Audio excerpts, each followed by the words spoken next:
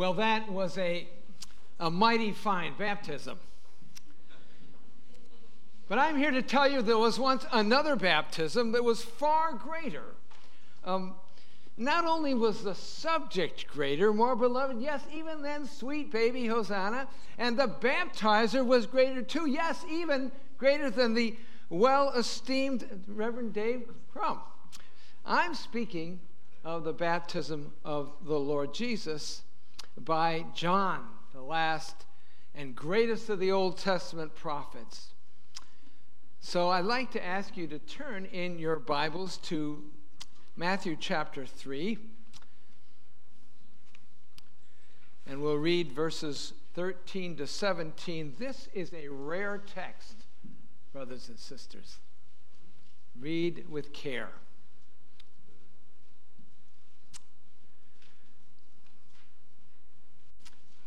Then Jesus came from Galilee to the Jordan, to John, to be baptized by him. John would have prevented him, saying, "I need to be baptized by you, and do you come to me?" But Jesus answered him, "Let it be so now, for thus it is fitting for us to fulfill all righteousness." Then he consented. And when Jesus was baptized, immediately he went up from the water, and behold, the heavens were opened to him, and he saw the Spirit of God descending like a dove and coming to rest on him. And behold, a voice from heaven said, "This is my beloved Son, with whom I am well pleased."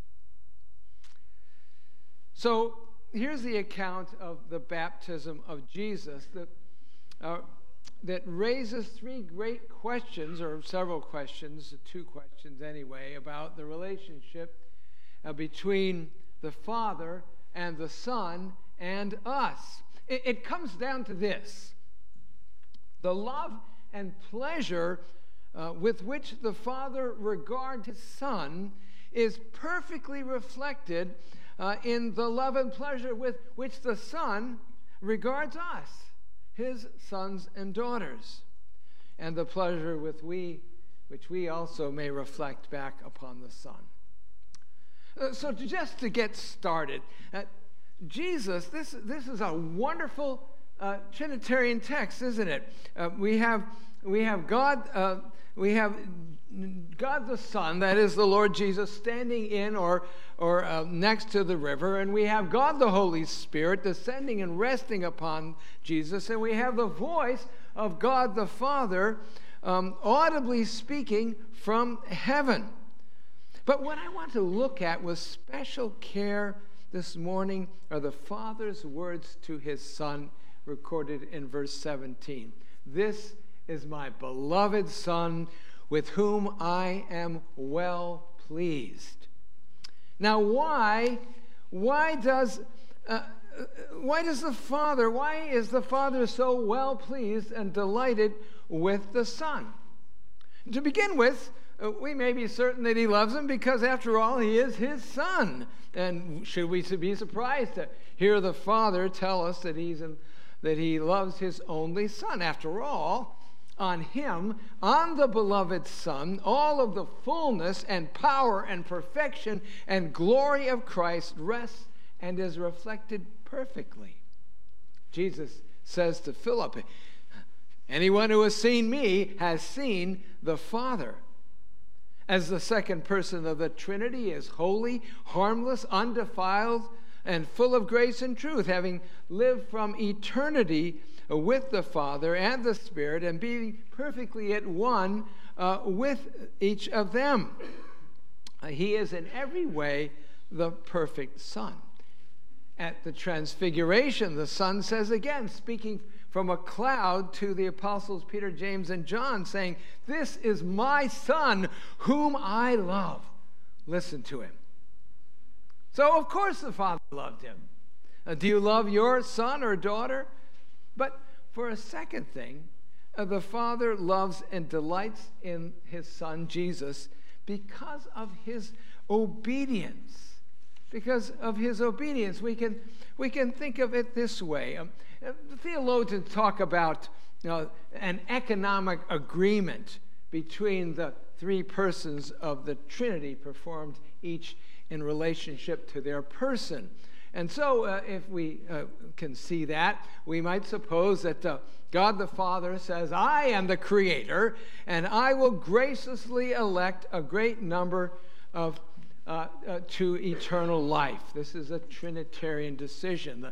And God the Son said, and I will go and redeem those, and will pay the debt of their sin and clothe them in righteousness. And God the Holy Spirit says, and I will convert them. I will open their eyes and regenerate their sin-deadened hearts so they can receive Jesus and have faith and be saved. Why does the Father delight in the Son? Because of his obedient, perfect performance of that great and terrible messianic chore. Christ, the eternally begotten Son of God, the perfect and holy God who dwelt in inapproachable light and perfect fellowship with the Father and with the Spirit, was incarnate and came down to earth. It was not a vacation. It was not a family-friendly visit. It was a miserable job for Jesus, God, to plunge himself into the moral squalor and turpitude of our lives, the pride, the anger, the self-righteous, the sexual filth, and the terrible tragedies and sicknesses and endless conflicts in homes and marriages and communities. Jesus saw it all. And he lived in the midst of it all. While at the same time, all at then remaining morally untouched by it all in a perfect, sinless life. And so then, on the cross, somehow, he bore the debt of his people on himself. For on the cross, Christ died for sins once for all, the just for the unjust, to bring you to God. Jesus came to do what we could never do for ourselves. He paid the debt of our sin. But we are not to think of this work of Christ, his perfect obedience to the eternal plan of the Father of salvation lightly, as if it was some sort of easy task. Why do you think he was found groaning at the Garden of Gethsemane in prayer? And how can we possibly calculate the personal cost of his utter humiliation as the suffering servant and the intense physical and moral anguish of it all, superciliously ignored and mocked and cursed and struck and tortured to death at the hands of wicked little people whom he came to save? But it was not for naught, for he was resurrected and returned victorious to heaven, having perfectly completed his messianic work. Success! Mission accomplished. He did it, and he did it perfectly. And so, yes, the Father loves him for that, loves him for his obedience, for his redemptive work, so completely and perfectly accomplished. Well, perhaps most of all, the Father loves and delights in the Son, for how exactly he made us so delightfully fit for heaven. How he took our sin-damning record upon himself so that we might be completely forgiven. And further, he exchanged it for his perfect record. The perfect goodness, the moral goodness of Christ being imputed or credited to us, making us completely righteous. It's called the Great Exchange. You've heard that. Jesus' work of redemption was to take upon himself our sin and in exchange to give us his righteousness, so that the Father looks upon the Son and the perfection of Christ, and he is delighted in his Son. And because of his Son, he is delighted in us. Now, let me try to make this clear with a little picture that I heated up in my overheated imagination. Here is a man who is presented to God on the throne on the last day. And you must be sure there will be such a day when we all stand before the Lord. It's appointed for man to die once and face the judgment. Well, the accuser, the enemy is there. Satan is quick there with a surly smile on his face, and he jumps right into the proceedings and says, Lord, you know perfectly well that this sweet-looking monster of a sinner is right before you. I have a certified long list of offenses that would take a week to read through. Look at him, Lord. He's such a hypocrite and a liar and filled with unbelief. Do you seriously, Lord, expect to allow this man into your holy heaven? But Jesus, the advocate, the friend of sinners, the Savior, interrupts him. Sin? I don't see any sin. And that paper is trash. I actually died for that man. He is no sinner. And the Father says, and that's what I see too. In fact, he looks lovely to me. In fact, he is lovely and perfect in every way, just like my son. I do love him. He's welcome and expected. And Satan, how dare you bring a word or charge against this precious saint? Do you see the pierced hands of my son in his side and feet? Get. And Jesus, the Son, says, I can't wait to throw my arms around him. Well, it may not be exactly like that. It probably will be better, but I know I've got the facts right. So to answer the first question, why does the Father love and delight in the Son? It's because the Son came to earth at such a terrible cost. And because he has perfectly and obediently completed his messianic chore and winning for us new life in this age, and because in him we are so marvelously saved and completely and forgiven and righteous and lovely in the sight of God, just like his Son. And that's the gospel truth. Even at his baptism, the Father saw all of this about to happen, knew that it was as good as done. And he said, this is my beloved Son, with whom I'm well pleased. So now we have only to answer the second question. I stuffed your bulletins, so some of you who took a bulletin got one of these outlines. The question is, how then shall we respond to all that? How shall we reflect or demonstrate our love back to the Son?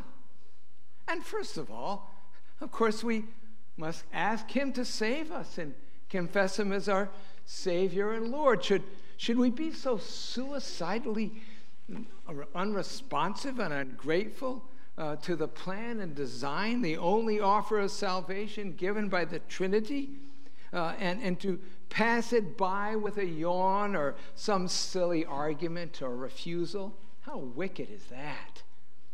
How can a man or a woman or a young person express obedient love and delight in the Lord without confessing, without acknowledging him?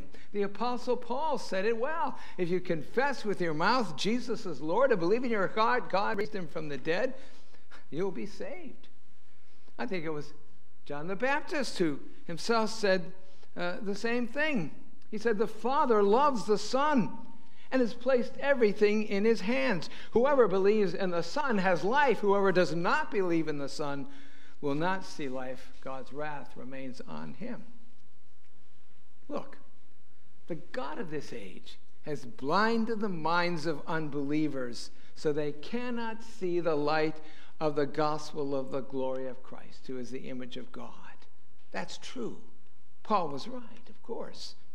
But it's altogether another story for those who have confessed the Lord Jesus, who have been supernaturally regenerated and made spiritually alive by God's amazing grace. Our eyes are opened to the gospel. We see and we understand And we've experienced what Jesus did for us to give us this new life and this new relationship with God. And we can say to ourselves, and should and must say to ourselves, I am in Christ and loved by him and delightful in his sight and made fit for heaven. Hallelujah.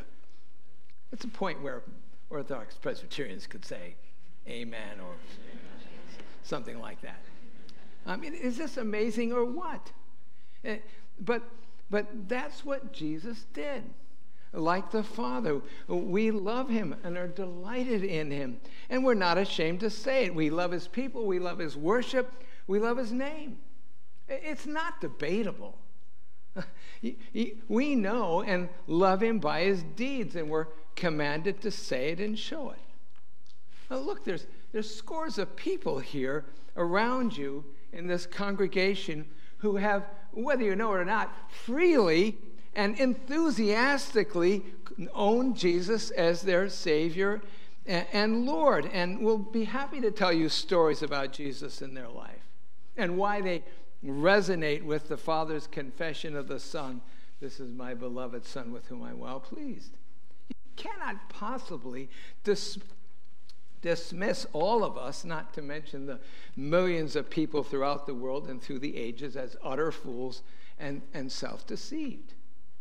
If you're not clear on this, talk with Pastor Peters or one of the elders or anyone with the last name of Church.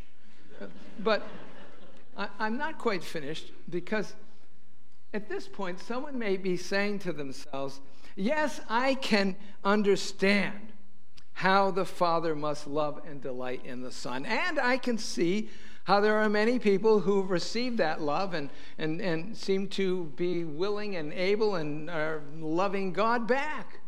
And I think I can understand that one must confess Christ to be saved.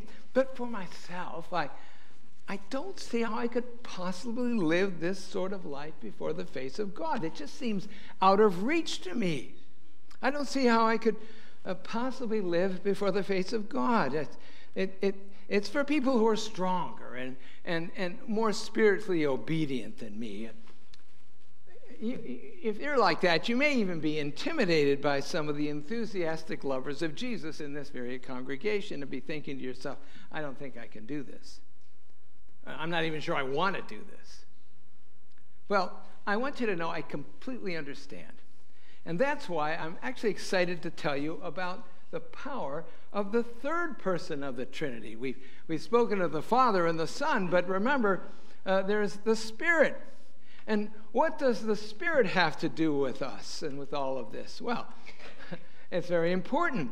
For we are called to love and serve God not in our own strength, but in the power of the Holy Spirit. So I have another story for you, and I'll try to make it quick. This isn't mine. This is one I read, and maybe you've heard of it too. It's called The Story of the Salvation Sedan. So there was once a young lady who received from her father a remarkable, amazing gift, a beautiful Salvation Sedan. It was the most beautiful car anyone had ever seen. It was shiny, it was new, it was powerful. And she used to stand by and look at it and admire it and polish it a little bit, not that it needed any polishing. And if somebody came by, she was always happy to tell them a little bit about it. And she would say, well, you know, it was a free gift from my father, and completely undeserved. I want you to know, I was not a good kid. I never did anything more every day than to give my father lip in trouble and rebellion. And I certainly don't deserve this gift. He just up and gave it to me. He paid for the whole thing right then and there. It was free. Well, one day a stranger came by to admire her Salvation Sedan, and she went through her customary explanation, although she admitted it was getting to be a bit of work, pushing it around wherever she went. Someone had very helpfully put on the rear bumper of the car some pads with which she could put her shoulder as she pushed it off along. And to church every Sunday, of course, and still look happy. But she sighed. It was a beautiful, amazing gift, after all. But the stranger wasn't even listening very carefully, but admiring the car, and suddenly he opened the door and slid behind the wheel. She had never done anything like that before. But he urged her to get in and to sit back, and then he reached over and turned the key in the ignition. It had been there all along, and the car roared into life. And he drove her right down the road to the church, I suppose. And the girl was absolutely amazed and delighted. And now she loved her salvation sedan more than ever. Do you follow my story? Do you get it?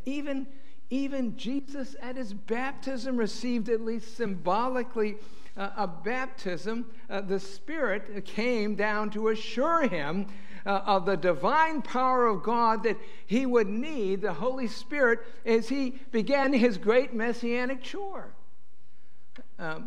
God himself, who gives us grace and gives us love and faith, also gives us the power and the love to follow him. The gift of salvation always comes with the gift of the Spirit, right? When the people gathered at Pentecost, having heard the gospel and having understood their complicity and the depth of their sin and the death of Christ, they cried out and said, "Brothers, what shall we do?" And the Apostle Peter, who was never short for words, stood up and said, "Repent and be baptized, every one of you, in the name of Jesus Christ, for the forgiveness of your sins, and you will receive the gift of the Holy Spirit. For the promises to you and to your children and to all who are far off, to all who the Lord God will call to himself." So if you're wondering how you can follow Christ, let alone love and delight in him, hear that promise and command. Ask the Lord to forgive your proud and faithless reluctance to save you, and with it, for they always come together, to give you the Holy Spirit. The Spirit, brothers and sisters, simply cannot resist the call of a repentant, the cry of a repentant sinner who knows how weak he is, and he will enable you to delight and follow Christ. Now, very quickly, one last thing.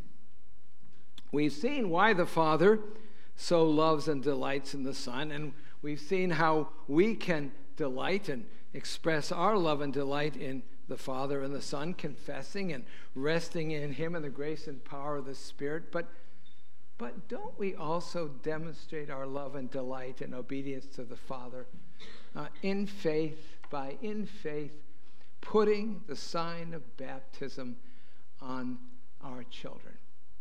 Jesus himself received the sign of baptism at the hand of John.